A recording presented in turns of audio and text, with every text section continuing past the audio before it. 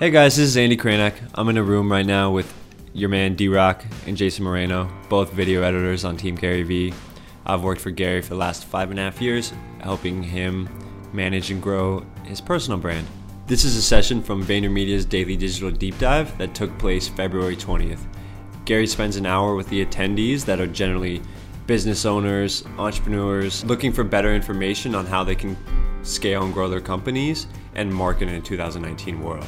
As someone who's leading one of these sessions at the Daily Digital Deep Dive for Team Gary V, it's been really exciting to see a lot of small businesses, operators, real successful entrepreneurs who just need extra help and understanding of the power of what a Facebook pixel can do for your business, or what we mean when we say contextualized creative, or what we mean when we say creative is subjective, or what we mean when we say that you can't be at the mercy of Instagram alone. These are topics that Gary talks about all the time, but what's special about the podcast is that it actually allows more room for understanding and context on what he's actually trying to get to, that a 60-second Instagram post won't really deliver on.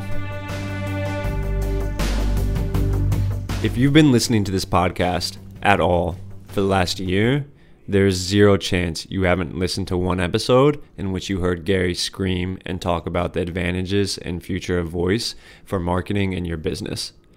This was a topic that was brought up in this 4D session that you're about to listen to. I genuinely believe that 7-Eleven and Burger King are in deep shit in a 30-year window. This is about timing. You're very thoughtful. I've listened a couple times. Everybody here, I will tell you the biggest thing that I've gotten better at, the lessons I learned as a kid, even though I was right, I literally built my dad's entire business strategy for Wine Library when I took over in 1998 on this is true, that by the year 2000, which was 24 months from then, everybody would walk into our liquor store with a phone and have technology that would give them the price of every product in the country in order of best price. And that's literally how I decided to sell everything at cost that anybody knew and then build up other brands. It was great because it really worked because we were the price leader of every wine anybody wanted. We still don't do that. It is now 2019. We have close-ish capability. We have that capability-ish. There is something called Wine Searcher. If you're a big wine buyer that aggregates, it's there, but it's not one person will walk into Wine Library this year. Best Buy, where people look up stuff on Amazon, So I was wrong about timing. What I'm good at now, people are like, you're so right. I'm good at timing. That's why I didn't bet on VR.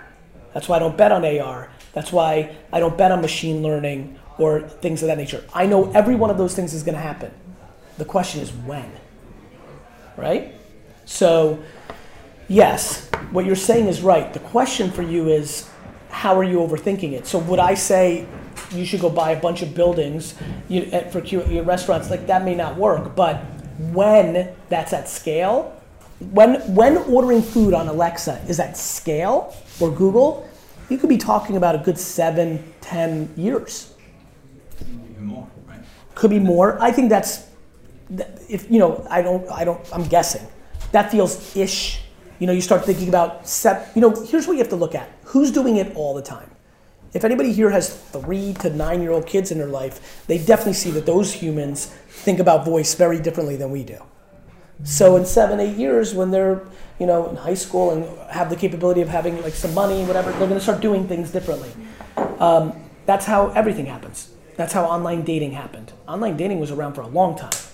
It didn't become acceptable until the generation that only talked on AIM and all that. Got it? So you have to look at consumer behavior. I'll tell you, the bigger thing is going to be the infrastructure of last mile. Who's going to deliver it? So for example, I think there's going to be a ton of restaurants that don't have a physical location that are just sitting under buildings and have contemporary kitchens. It's 100%. That's right. Maybe that's what's happening. That's what everybody's going to be. Mm-hmm. So, and do you think in that context there's going to be almost no brand left? No, I think brand's the only thing left. But how many? Because as many as there are now. I think that, to your point, Alexa or Google or phone, send me a cheeseburger, but there will be brands that say, send me a Shake Shack burger or McDonald's or Burger King. I don't think brand has to go away. I think you're making a valid point, but I don't think you realize how many people don't buy based on brand. Right. Like the amount of people here who bought a cheeseburger and they actually didn't give a fuck. It was just the first one in the airport that had a cheeseburger, and whether it was Tim Hortons, McDonald's, Burger King, or something else, they didn't care. Well, that happens every day. That's why private labels are doing well, right? And convenience is king. But brand is queen, and she runs shit. The amount of brands allowed are completely predicated on how well brands are executed. I think you got to think about what one buys, right? Like a cheeseburger. I mean, everybody, look, I think you're going to buy your toothpaste. You're going to buy it from Alexa, and it's going to be in your home within 3 minutes. That's awesome. Buying a fucking pair of sneakers that way is not awesome for a lot of people. Still, people want to see it and touch it. So you have to figure out what commodities are in trouble. 7-Eleven's in trouble. Convenience stores and bodegas are in trouble. I really believe that. We overpay. Everybody here has paid more for something that they knew they could buy somewhere else because it was right there. Instead, you didn't drive to Walmart or Costco or Sainsbury's, right? Well, that convenience is about to get really convenient. So it's convenience, it's brand, right? There's all the same things that have always dominated humans, will always play. So I'm obsessed with brand. Because with voice, to your point, I pull up a Google search in 2003 when that was the game. Even you might have been better. I was the best at it. Wine Library was better than everybody. Even wine.com, I was better than everybody. That's why I got big. But people still saw their store that they were actually looking for, and not me, below, right? They typed in Cabernet. They wanted to buy from the supermarket. They saw the Wine Library ad. I got a lot of them, but I didn't get everybody. And they would go to where they wanted. Here, if I say wine, Amazon controls that. So what I need them to say is Wine Library. That's why brand is so important. Right? Because if they're going to say, send me supplements, I want creatine, you're finished. Because you're not going to be able to afford the affiliate fee. The amount of money that Google, Apple, Amazon, or whoever else wins this is going to be able to charge brands like Rickard to be the default brand are going to make slotting fees in stores look like a fucking picnic. Do you think Amazon would automatically as well make their own 100%. private labels? 100%. 100%. They'll be strategic. They'll do what they've always done. They'll pick and choose. If Rickard's willing to really pay, they'll be like, fuck it. We'll get to whatever in 3 years. But if nobody's willing to pay, fuck it, we'll do it ourselves. Or they're going to look at data. Everyone's asking for shampoo. It's now a viable enough thing for us to do our own shampoo. Voice is a big one because it's not visual. Visual still gave us options. Voice, we're going to have no control other than one thing, brand. Alexa, send me Twinkies, not chocolate cupcakes. That matters. That's why I keep building brand. That's why brand is forever. Which is why I think quality is again one way to it. Yeah, of course. Come after us every time they launch. Of course. Of course. But then people go away because it's like shit. And the quality where, to your point, and that is examples where the quality, you had a big enough advantage in the actual consumer's point of view, not your own. Where a lot of brands are going to lose, and why they lost the private label game, is they assumed that the quality delta was going to be enormous, and in some categories it wasn't. So, correct, your R&D capabilities are the delta. But convenience is a son of a bitch, boy.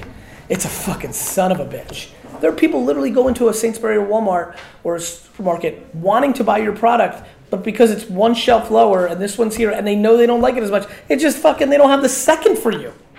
It's crazy. How to be a brand that makes somebody willing to be inconvenient is the fucking holy grail. How are you so good that I'm willing to go out of my way to have you?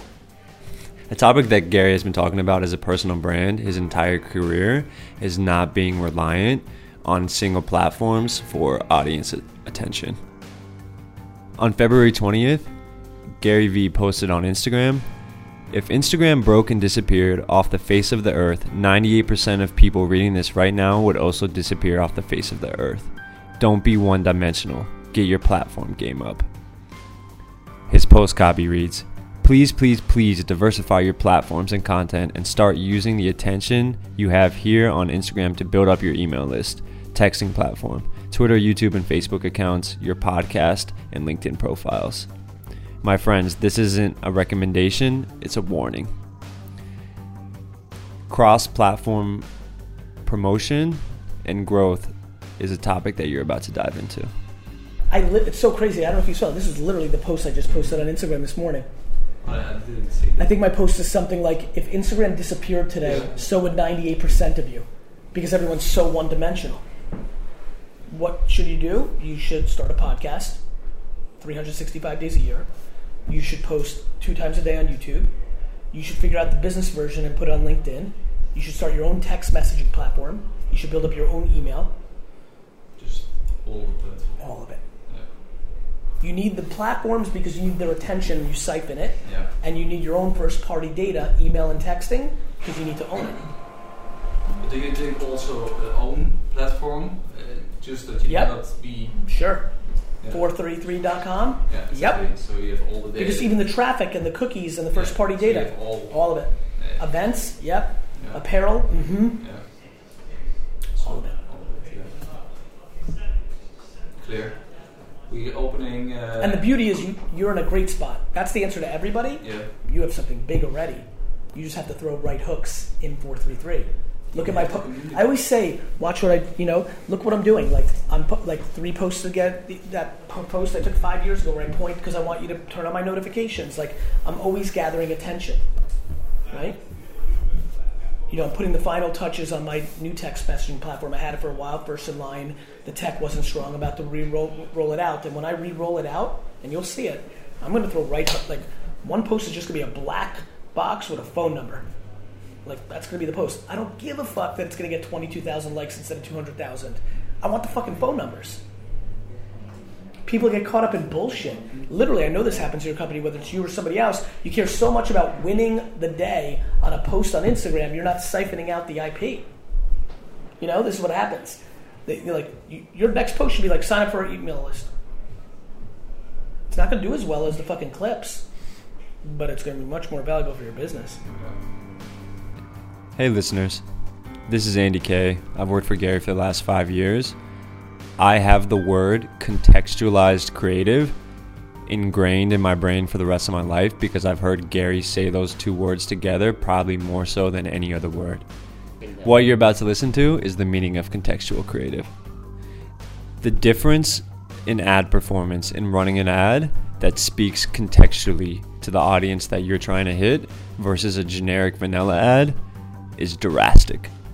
Gary's about to dive into what that means exactly and how to best use it for your business. Yeah, we're now so critical of what we post because we want to have the high engagement and be high in the algorithm. Yep. So, but I totally understand what you're saying. You're pandering to Instagram. Yeah. There were people that were the biggest on MySpace too. Yeah. No. Yeah. LinkedIn's underrated. They built fucking Facebook, and there's business people in there, and all you have to do is, if you're selling them soap, make it about how efficient their business day will be if they use your, you have to make it contextual. People always talk about awareness, but they don't talk about relevance. And the biggest problem is everybody talks about awareness as potential awareness versus actualized awareness. So what I love about Facebook and Instagram and YouTube, it's actually being consumed. And you can actually make contextual creative for it. That's why it's so much better. When you talk about contextual creative, are you going after a psychographic profile, or is it Both. contextual to... Both, psycho and demo, right? Okay. And the platforms have that information. But on LinkedIn that the person works at RBS or went to Cambridge, or I don't know how people haven't figured this out. When I say haven't figured it out, I think we do a bad job of layering common sense. It's so effective. The problem is nobody realized how much creative it took. That's where everybody got fucked. Including, it took me a little while. It's just so much creative. Like back to personal brand for some of you, like some of the stuff we're starting to do, it's like, hey Detroit, hey Texas, like the stuff I'm doing for empathy, sat there for like 20 minutes and did like 73 different beginnings. Hey, did you fuck up, this is literally one, hey, did you fuck up Valentine's Day? We're running that right now. Don't ever fuck that up again. Order a subscription to wine. You don't have to think about buying her a gift anymore. Dudes. Like it's, we literally picked the highest net worth counties in America, literally from Wikipedia, just like probably clean-ish data, and I just was like, hey, Huntington Beach, hey, Somerville, hey, Hunter, like literally. And then you run it and it converts better. But what everybody else did was what I did for years. Hey, everybody, you should pick up this wine. Run to everybody. Think about if you guys made contextual creative as Instagram ads to just the football team that person actually liked. Psst. Podcast. I don't know when this is going to go in on the podcast. We probably just interrupted a really interesting part. We would love to hear back from you what your favorite part or learning of this podcast was, so that we can then take that information and create an article, an Instagram post, a LinkedIn post, a Facebook video specifically around what you guys' main takeaway from this podcast was. Thank you. Literally when you see a LinkedIn ad that says, hey dad, do you have a daughter? Here's what's really cool though about going broad.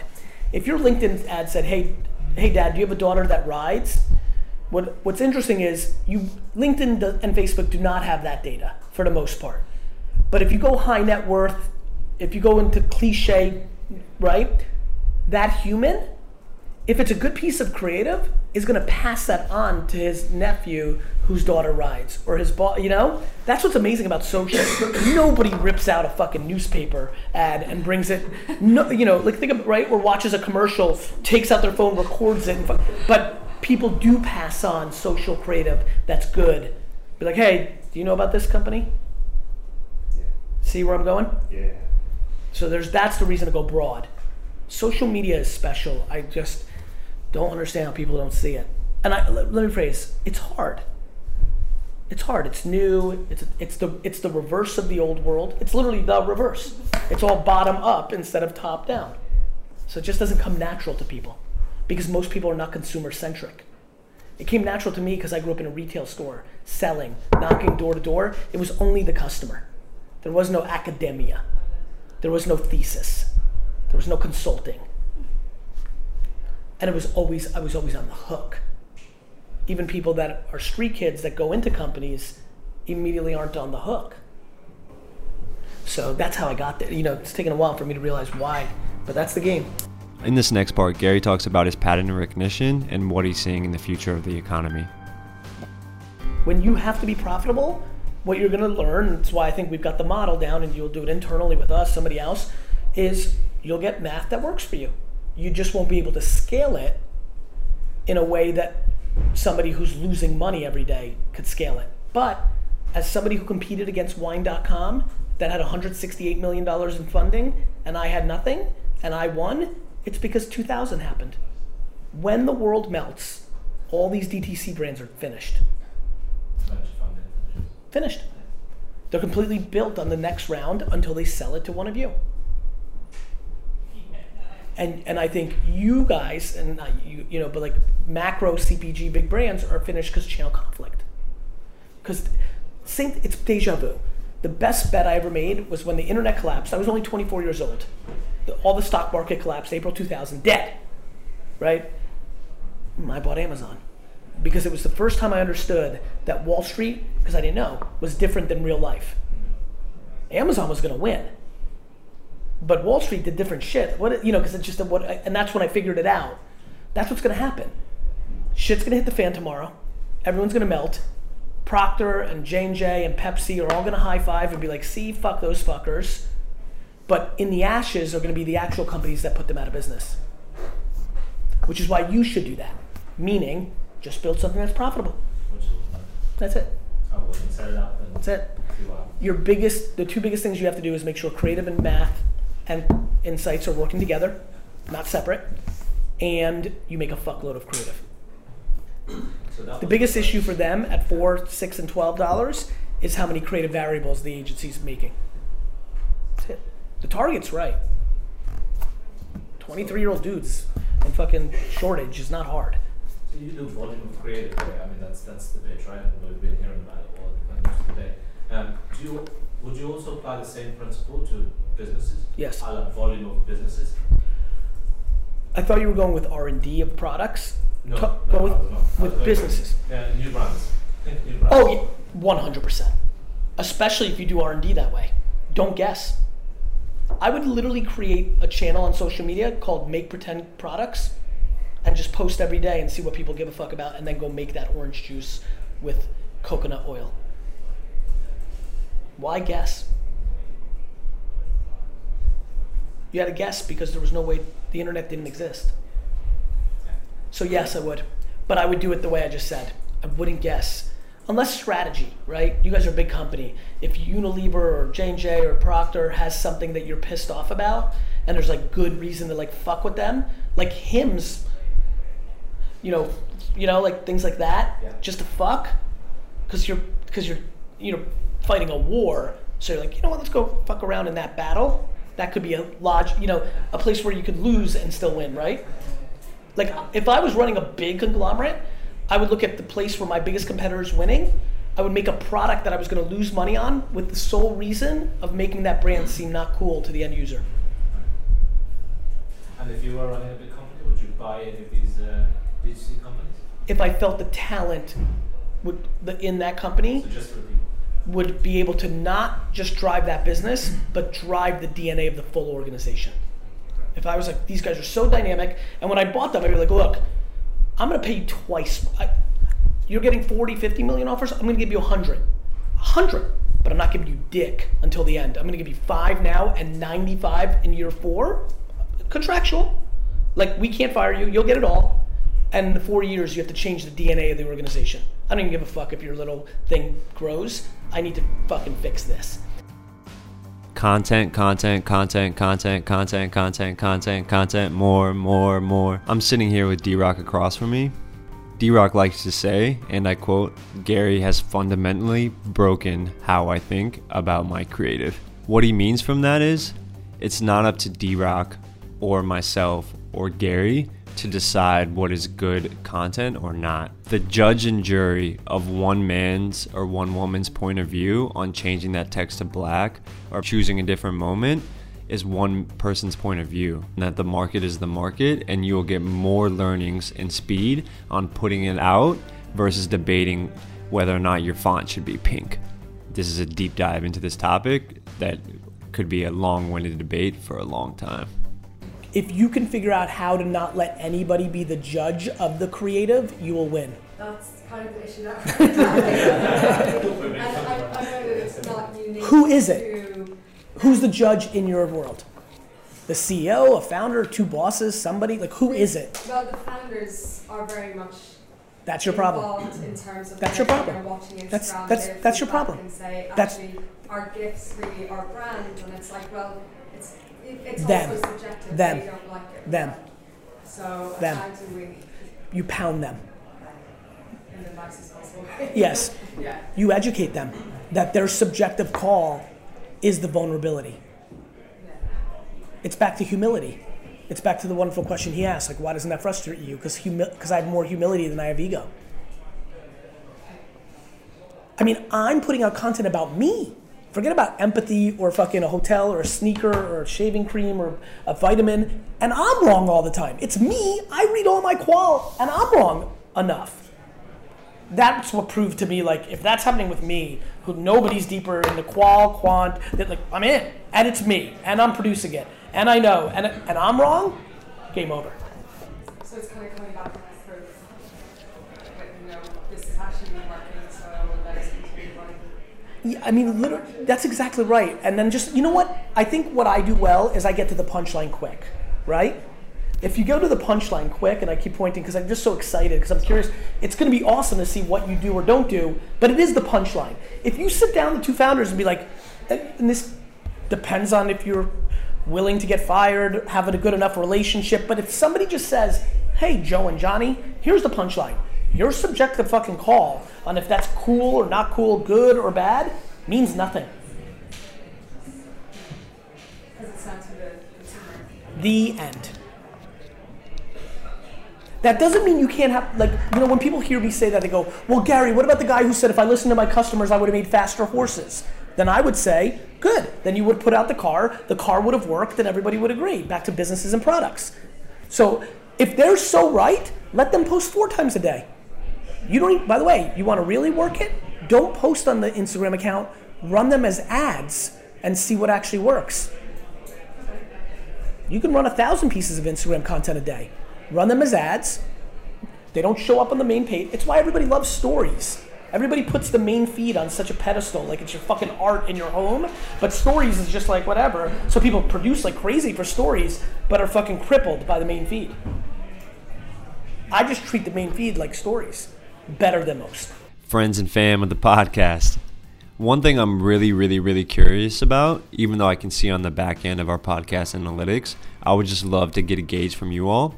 What's your favorite podcast platform, and what platform are you listening on right now?